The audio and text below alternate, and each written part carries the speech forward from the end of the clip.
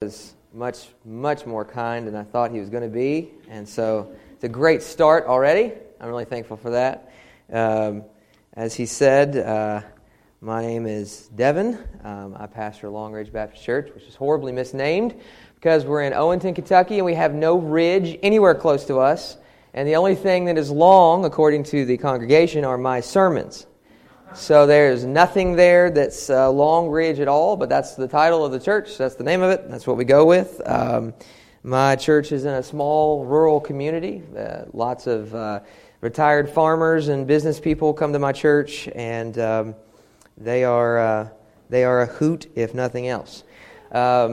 We met. I'm honored that you remember when we met, because I had wrote down to say that I don't remember the year we met, so I'm thankful that you do.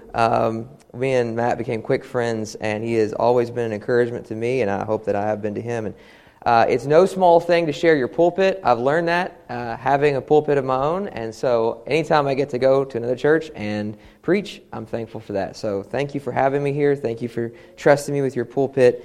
It is an honor. We're going to be looking at the text of 1 Timothy chapter 4, and we're going to be looking at verses 6 through 10. 1 Timothy 4, and we'll be looking at verses 6 through 10. One of the most substantial things, perhaps, about my coming here is that, or my knowing Matt, is that Matt did not know the same Devin that stands before you. And he made mention of that as I walked in the door this morning. Back in 2010, when I married my wife, I was about 20 pounds overweight, and shortly thereafter marrying her, I became an easily 50-plus pounds overweight, and on and on and on. I was a much bigger guy. My wife was cooking, I was eating, things were delicious and good. We were newly married, there was no boundaries, there was no need for discipline, and so I deprived myself of nothing I wanted and ate everything in sight. Now, I am between 5'6" and 5'11", depending on which convenience store you're leaving. And in the year of about, some of you will get that later, in the year of about 2012, I was about 210 pounds. And so for my stature, that is big. That's bigger than I should be. And so I had to begin to think about employing something that I had never really used before. And that is discipline. Discipline. And that is what we're going to discuss this morning. And so let's read our text together. 1 Timothy chapter 4, beginning in verse 6. In pointing out these things to the brethren, you will be a good servant of Christ Jesus, constantly nourished on the words of the faith and of the sound doctrine which you have been following. But have nothing to do with worldly fables fit only for old women. On the other hand, discipline yourselves for the purpose of godliness. For bodily discipline is only of little profit, but godliness is profitable for all things, since it holds promise for the present life and also for the life to come. It is a trustworthy statement deserving full acceptance, for it is for this we labor and strive, because we have fixed our hope on the living God, who is the Savior of all men, especially of believers. Now, right away, you can see some things in the text that I want to point out. There's some obvious things. The first is that Paul is writing to Timothy and tells him he needs to be pointing some things out. There's some things in his church that he needs to be pointing out. We'll talk about those in just a second. Those come from the previous verses. It also says that Paul wants Timothy to avoid something. Paul wants Timothy to avoid worldly fables, or old wives' tales, as it's sometimes translated, or, as it's translated in the NAS, fables fit only for old women. Now, I almost titled this message, How Not to Be an Old Woman. That doesn't go over well in a lot of churches, and so I title it Godliness and Discipline. How not to be an old woman doesn't seem to strike at the heart of what it is saying anyway. Another thing is that Paul wants Timothy to discipline himself. He wants the people of His church to be godly. Thus, He wants you to be godly. That's important. Oftentimes we read the pastoral epistles, we read the letters in the latter half of the New Testament, and we see Paul writing to Timothy particularly, and we think when we hear him writing about being a pastor that somehow we can separate ourselves. If you're not a pastor, you can separate yourself from that instruction. Well, then what's the purpose of pastors? The purpose of pastors is to be an example for the flock. And so anything that Paul writes to Timothy to be or to do is therefore for us to be and to do as a flock, as a congregation, as a people who are supposed to follow the leadership of our pastor. I think it's also obvious by this instruction that godliness doesn't just happen. It takes work. You know, we often don't think about this a lot, but the things that we want the most take the most effort. They take the most work, and we like to we would like to think that we can get things easily without much effort, but it's not true. Paul wasn't singling out Timothy here as if he needed something we all don't need. He was particularly pointing out the idea that if you're going to become godly, that's something you want. It's going to take work. Godliness is about what you go after and what you avoid. So I told you earlier, he specifically tells him to avoid something, but he also tells him to go after something. And you need to have both of those sides of that same coin. If you're going to run from something, you are always running towards something. So if you're going to avoid something, you need to be coming after something. Also, I think it's pretty clear that eternal things to Paul are more important than temporal things. So those are just things that if you just read the text and no study, nothing else, you just read those, I think those come clear out of the page. Now the context is that Timothy is a young pastor of a young church, a young pastor of an old church. And he is, some would say, in over his head in some ways. Except for the ordination of God, his pastorate is defined by those who would come against him because he's young, he seems inexperienced. That's why Paul at one point writes to him, don't let them look down on your youth. And how can he keep from doing that? Well, be an example to the believers in speech and in conduct and in love and faith and purity. And so he is facing odds that are against him. And so Paul writes to encourage him and to be an example. But of course, example is not an end in and of itself. The Bible, including Timothy's instruction, again, I will say, is for you. Don't get caught up on the fact that this is a pastoral epistle. Don't get caught up on the fact that he's writing to a pastor. Everything we have from Scripture is for the church and it is for the believer, and so we can gain from that. Now, I want to talk to you about this word, discipline, okay? Now, just hearing the word, for some of you, make you just feel like it's burning a little bit inside. Discipline. It's not the one we like to use a lot, frankly. It comes from the word in Latin, discere, and it means to learn. And all the words that come from that word are all having to do with learn. Disciplina, instruction, discipulus, pupil or student. They all have to do with this idea of teaching and learning and being a student. If you're going to be a disciple, then you're going to have to be disciplined. They come from the same root word.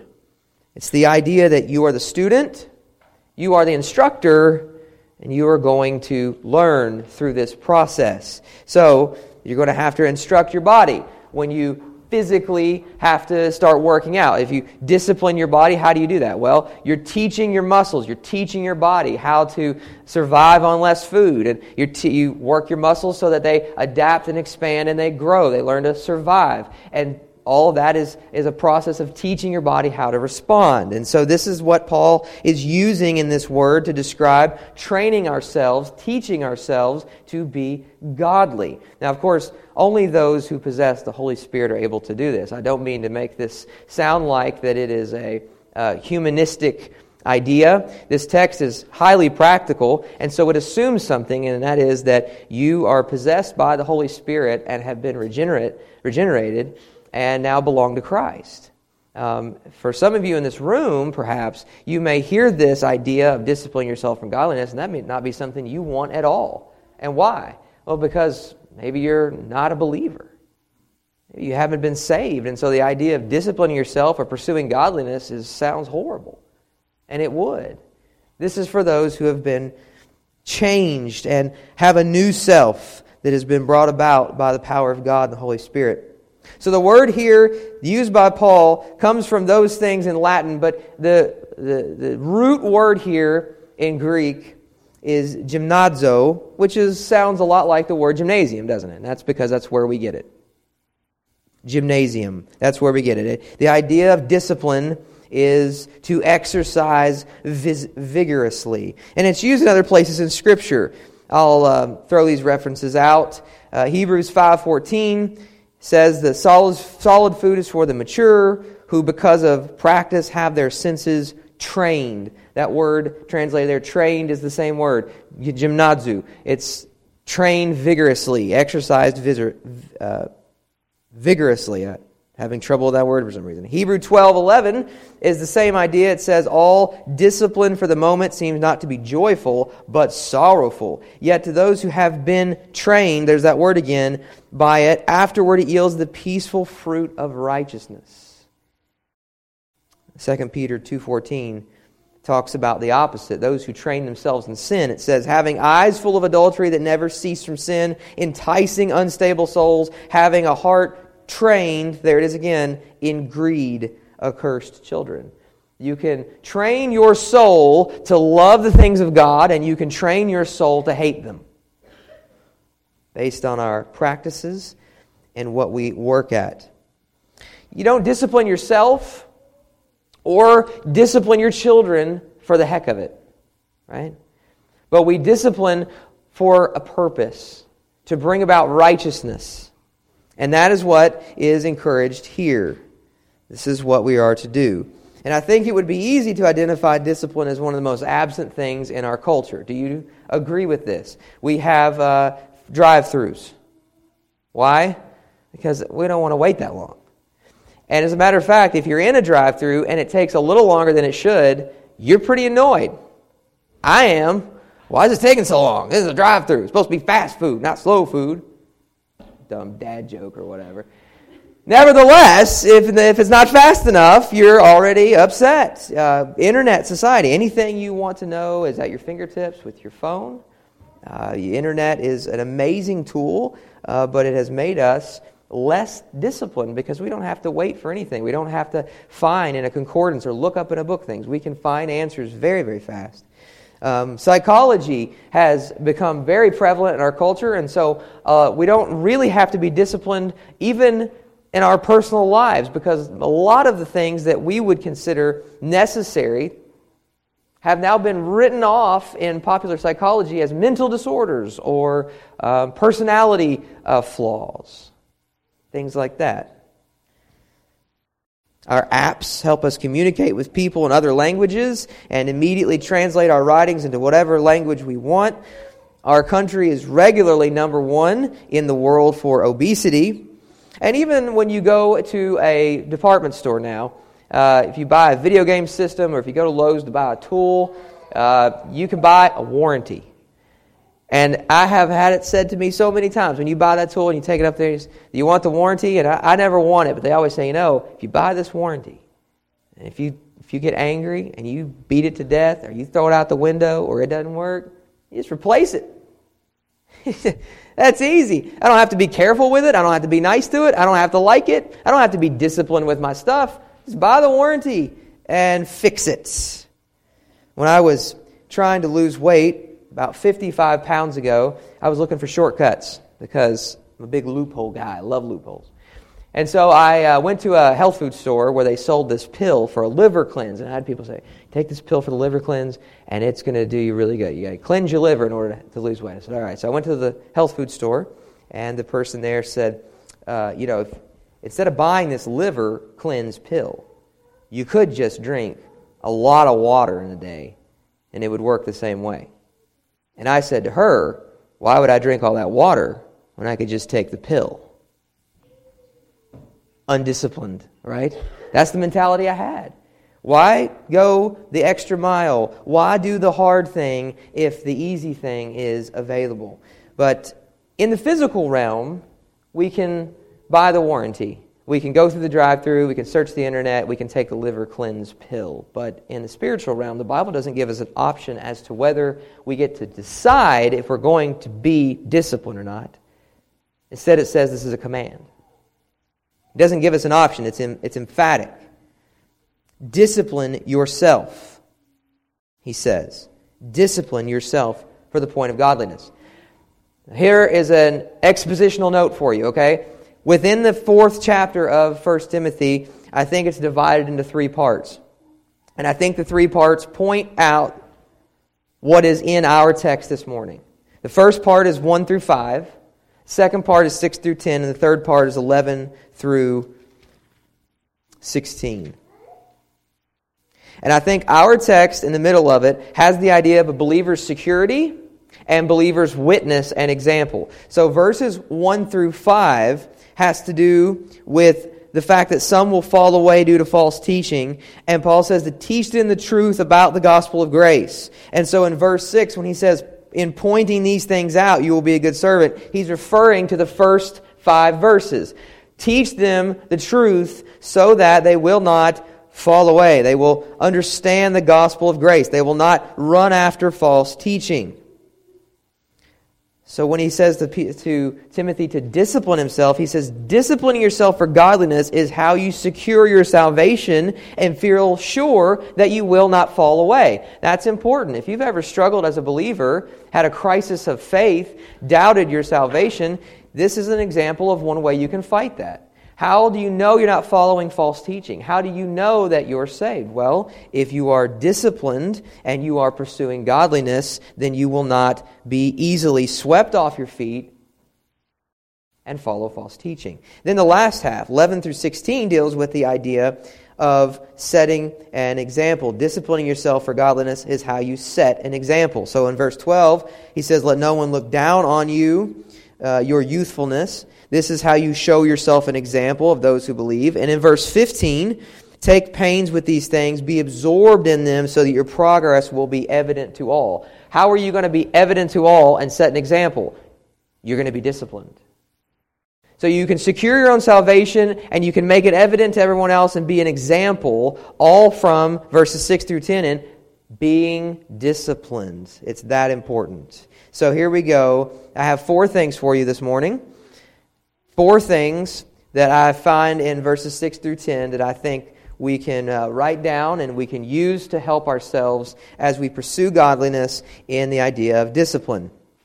And here they are. I'll give you all 4 and then we'll work through one at a time. The first is we have to be constant in our diet. We have to be constant in our diet. Number 2, we have to be courageous in our no. N-O. We have to be courageous in our no, or what we say no to. We have to be courageous in our no. Number 3, we have to be confident in our aim. Number 3, we have to be confident in our aim. And number 4, we have to be clear in our motivation.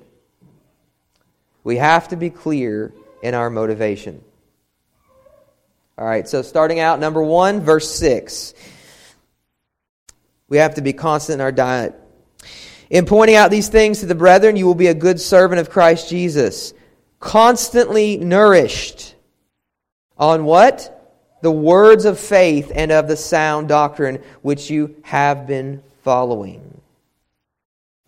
So, in trying to lose weight initially, I would be intermittent. I would, I'd wake up, I'd skip breakfast, I'd have fast food for lunch, a couple candy bars in the afternoon, big hearty supper, and usually a bedtime snack that consisted of a soda, some chips, and some sort of candy bar before I hit the bed.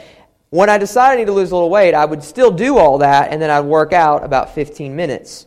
I found I was not losing weight. Surprise. I know you're shocked. I can feel it.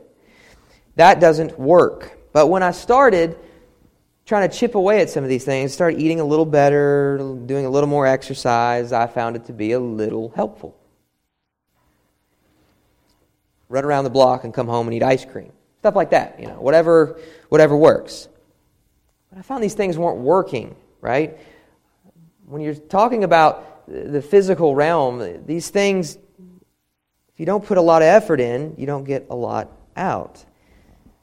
I wanted the results of hard work and discipline with a lifestyle that was undisciplined and an attitude of luxury. It doesn't work like that. It isn't until I radically decided I was going to go all out and do the hard work of disciplining myself that I actually started to see results. And here's the spiritual truth to that idea. You can't expect to go weeks without picking up your Bible or worshiping the Lord or praying or attending the service with your fellow believers for edification and sanctification. You can't go without constant spiritual nourishment and then all of a sudden think that you can pick up your Bible one day and it's going to blow your mind and you're going to be transformed.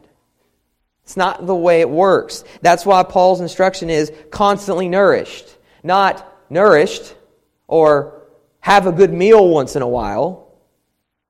Constantly nourished. That word's important.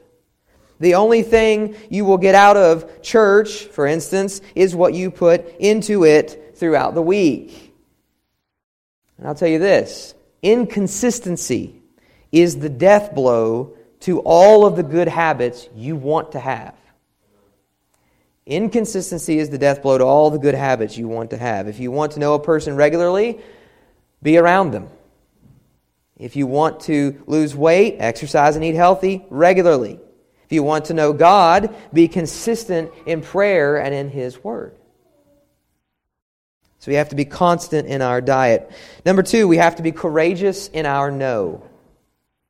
Verse 7 says, but have nothing to do. This is in Greek, it's emphatic, and it's the word reject in all caps. But have nothing to do. Reject worldly fables fit only for old women. On the other hand, discipline yourself for the purpose of godliness. Paul says to Timothy, don't be an old woman. Now, this is not to insult all old women, and Paul is not in any way a sexist.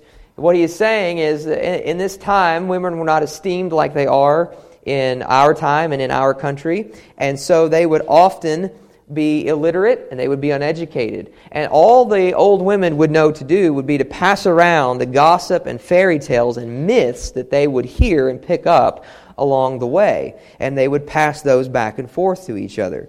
And so Paul here is basically saying, if you're passing around myths, and they had plenty of them. They had genealogies and they had ideas about things that would happen, and you can read about those in the apocryphal books of the Bible.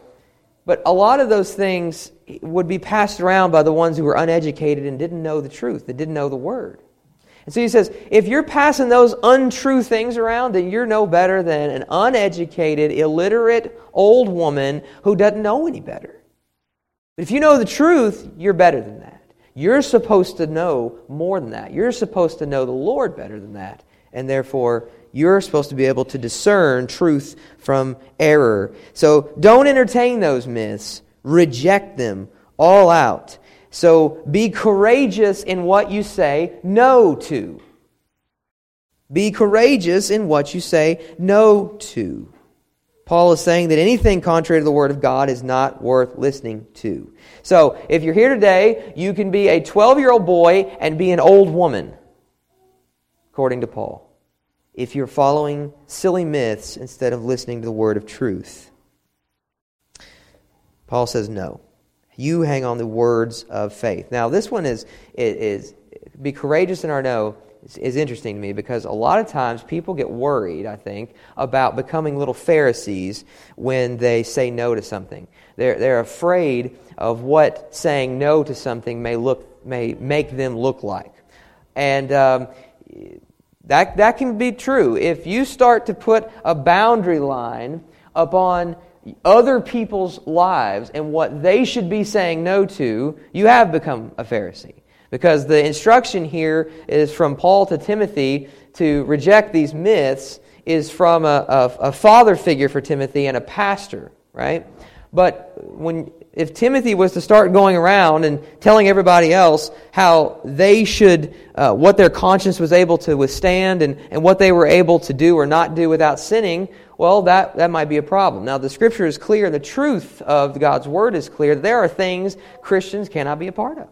Right? There's things we have to say no to. There's things that when you become a believer, you no longer get to participate in. That's one of the sacrifices we make. Deny yourself, pick up your cross, and follow me. There's an element to the Christian life that we forsake a lot of the things other people get to do. Some godly people can watch TV. Some people, to pursue godliness, need to throw their TV out. There's an example of a courageous no. Some people need to courageously say, no, I'm done with this. Some people are able to filter and take in and discipline themselves where it's not consuming their lives, and they're able to do it.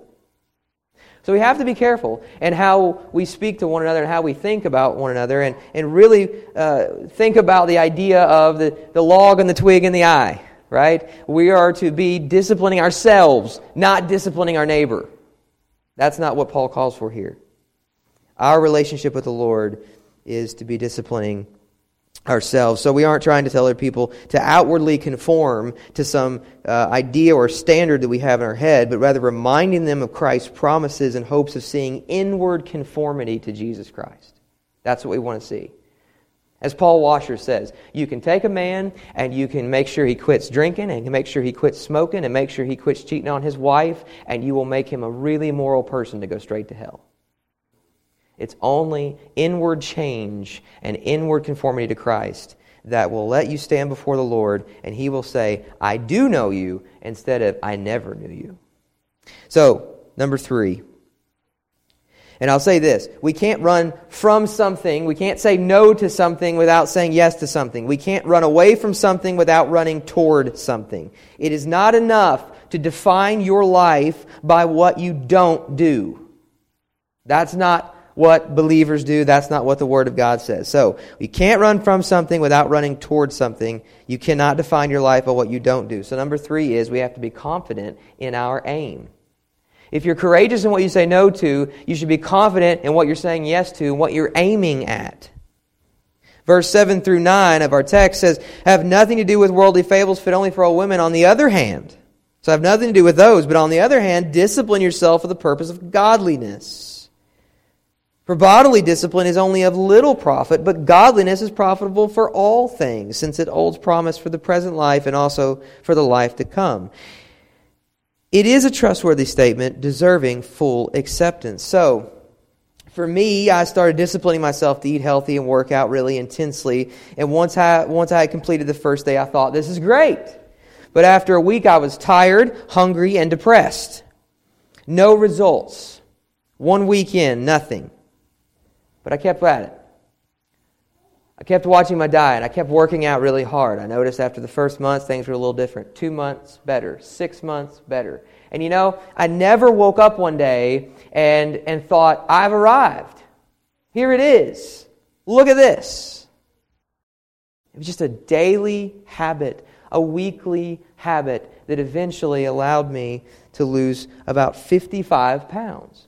It's one of the hardest things I've ever done. This is why I use this analogy, because Paul uses this analogy. He says bodily discipline is very similar to spiritual discipline because it hurts, it's tiring, it'll make you depressed, it'll make you angry, you have to fight for it, and you won't see results every day.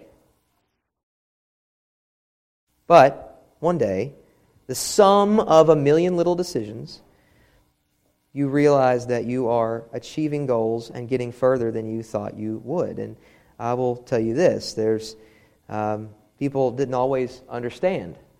I'd go out to eat with somebody, they'd understand why I was eating healthy. It bothered them, you know. And I often, in those moments, would think, if you're going to discipline yourself spiritually and take this seriously, you're often going to be in situations where you choose the healthy diet, and there's people that say, I don't understand. I can't go down there with you. I don't like that. And it might even be offensive. Sat down with somebody one time and I ordered a salad. I don't like salad, but when you're trying to lose weight, you eat whatever you need to. And I ate a salad, and the person I was with was offended by that salad. What the heck are you eating? A salad? I said, yeah. Spiritual discipline's very similar. Often you discipline yourself spiritually. You decide to be courageous in your no. You have an aim for something you want. It might be offensive to those who you are around. That's why you have to be confident in your aim. You have to know what it is you're after. Godliness is what is prescribed by God, and you need to be unwavering until we achieve that. Of course, we won't fully achieve it until glorification, but we know that pursuing it is what is asked of us. And you may then fight the spiritual war, which is the war of, does it really matter if I skip my Bible reading for today? Does it really matter if I miss this one thing, if I didn't pray much about this? The spiritual war that comes upon you. One day won't hurt anything, you'll say.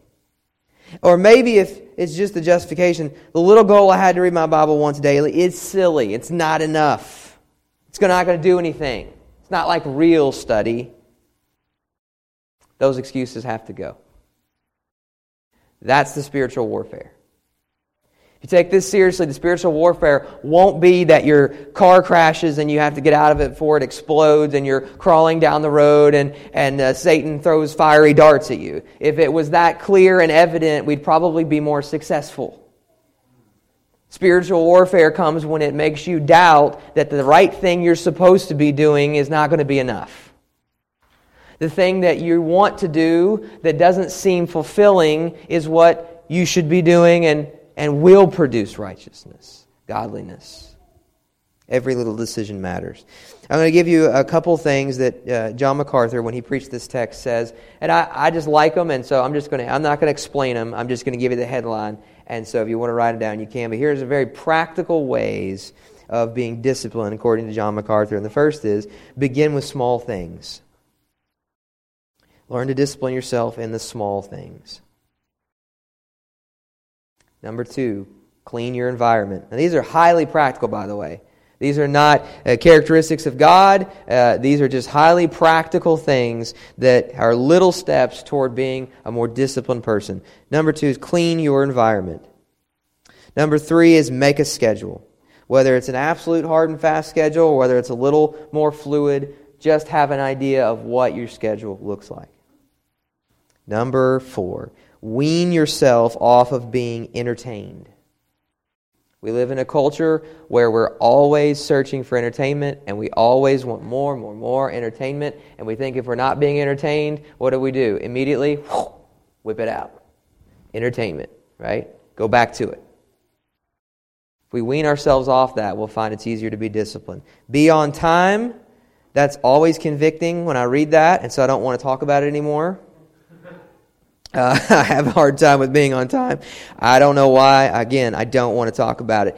Next is, even in the little things, keep your word. Even in the little things, keep your word. Always do the hardest task first.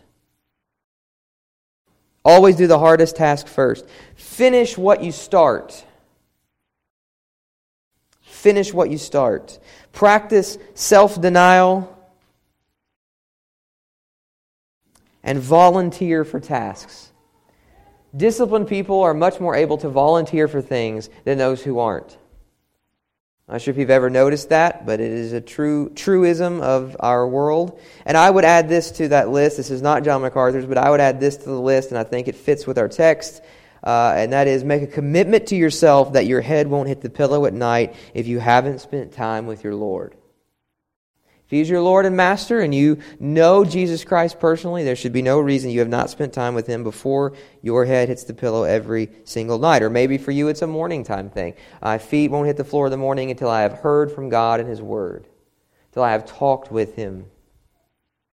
You may be tired, you may be grumpy, you may be depressed, and it may be difficult, but disciplining yourself for godliness and refusing to compromise will pay off. C.S. Lewis says, one of my favorite quotes, "It's funny how day by day nothing changes, but when we look back, everything is different." Isn't that the truth? Some of you here are older than me, and you know, as I already know, so I know you know, when you look back, man, things are different. It didn't feel like major changes along the way, most of them. But now when you look back, everything's different. Day by day, nothing changes, but when you look back, everything is different. We train hard physically, but it is only little profitable. One day we'll lose our bodies, and spiritual training lasts forever. Puritan Thomas Brooks says this: "The weight of all eternity hangs upon the thin wire of time. Let us use our time in ways that are profitable, not only in this life, but will best prepare us for eternity as well."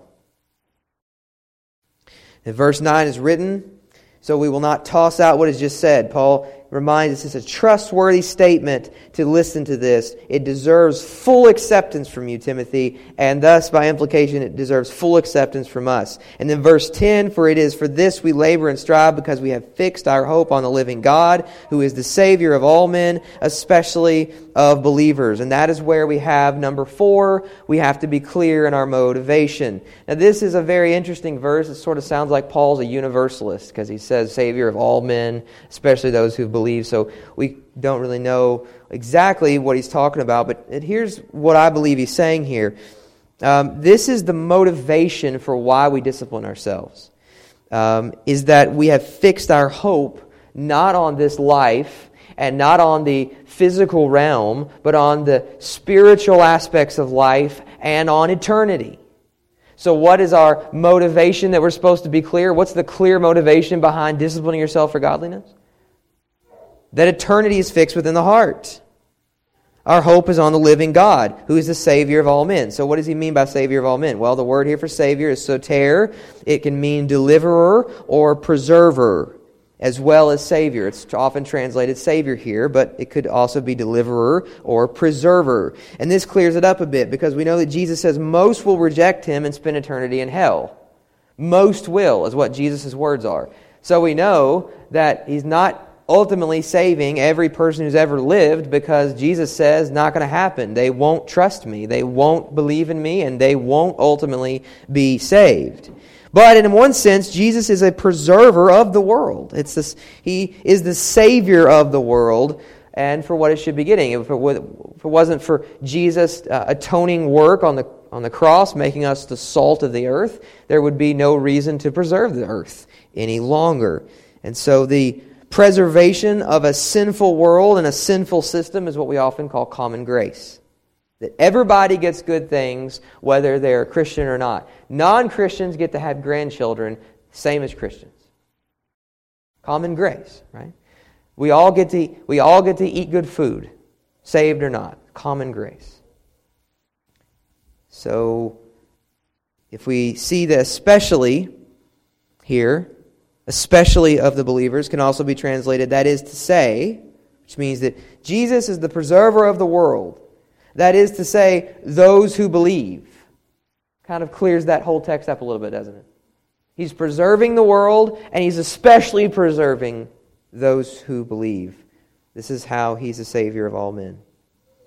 It takes working hard, making time, not getting to do other things, depriving yourself of pleasure, watching others indulge in their pleasure. It takes motivation, goals, in order to be disciplined. But it's worth it, according to Paul, because it holds promise for the present life and also for the life to come. I'll end with this. There's been plenty of gospel references, but I always like to make sure to ask the question once again at the end of every sermon, what does this have to do with Jesus? And I think it's pretty clear, but let me just say it out loud. Jesus was the example of discipline. Who else could look at delicious food after 40 days of fasting and say to Satan that he will live on every word that proceeds out of the mouth of God? It takes discipline. When Jesus was tempted, he showed His ability to stand fast. He showed His discipline not to cave to temptation, but more than that, He lived the perfect life all the way to the end. There's an aspect of that involves discipline. without discipline, He would not have been the perfect sacrifice. We discipline ourselves to be like Him, and He disciplined Himself to be perfect to take our place. So I say this, if you don't know Jesus today, and all this seems a little foreign to you, the idea of godliness, the idea of pursuing Christ, and I invite you to go before the Lord, go before God, to take this to Him, to work out your salvation with fear and trembling. If you will repent and trust in Him, He will save you. If you have done that today, then I challenge yourself. If you're a repentant believer here today, then I challenge you to discipline yourself for godliness. Be constant in your diet, courageous in what you say no to, confident in your aim, and clear in your motivation. Let me pray with you. Father, I just pray for those here listening that You would be with them, that You would give us, Lord, the strength, the ability, the willing heart, and the love for Christ that would push us to be disciplined for the sake of godliness. Lord, physically, discipline only lasts till we die. Spiritually, discipline will have benefits for all eternity. I pray now that as we gaze upon Christ and we find our joy and our satisfaction in Him, You would make us people who pursue godliness,